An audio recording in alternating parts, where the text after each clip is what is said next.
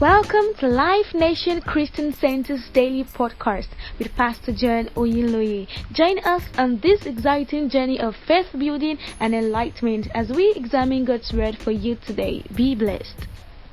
Good morning again and welcome to today's podcast. As I woke up this morning, I just heard a word and God said, "This is what I want you to share this morning." It's from Job chapter 14 verse 7.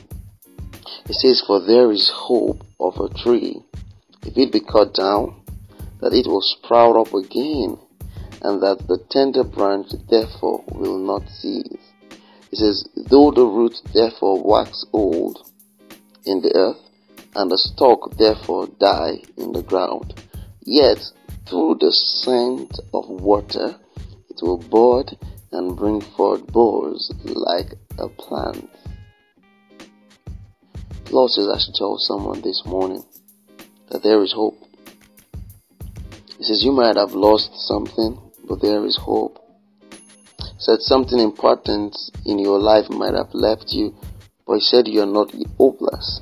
You see, there is nothing the plant loses. So long its root is still in the ground, there is hope. The scent of water represents the revelation of God. It represents the Spirit of God, and it also represents the Word of God, the revelation in God's Word.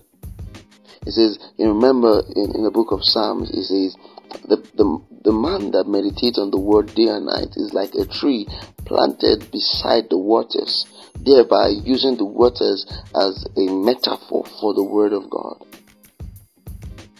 So long a man abides in God and abides in His Word, regardless of what he has lost, he might have lost money, he might have lost people, he might have lost friends, he might have lost opportunities, he might have lost, some very good things of this life.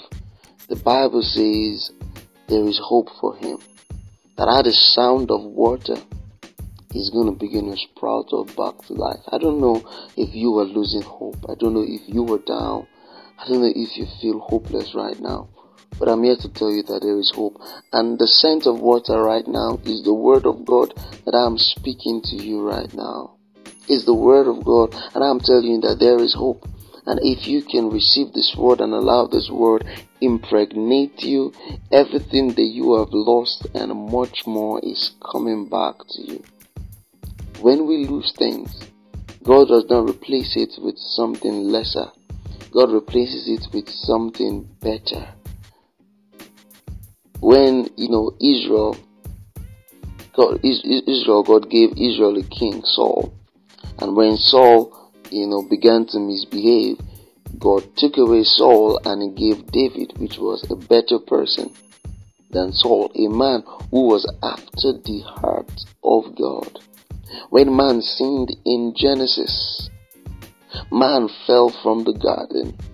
But you would observe that when Christ came, Christ did not restore man just to a garden, but he brought man to the kingdom of God to be seated at the right hand of God.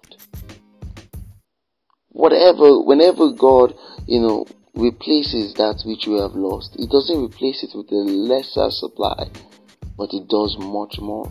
So I just want to tell you that, hey, God has much more better for you than what you think you have lost.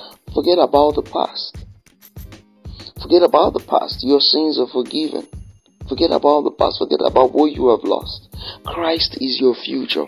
Christ is your hope. Christ is the sustainer of your destiny. He says, "I know the thought that I think towards you, the thought of peace and not of evil, to give you a future and a hope." Christ has a future for you and He has a hope for you. Regardless of what you have lost, Christ has a plan. So I want you to rejoice in this. And rejoice because God is causing lines to fall for you in pleasant places and to restore to you all that you have lost. Be strengthened by this word, and I declare and I declare that God's glory shines upon you and you are advancing greatly in life in the name of Jesus. You're blessed of God. I'll see you tomorrow.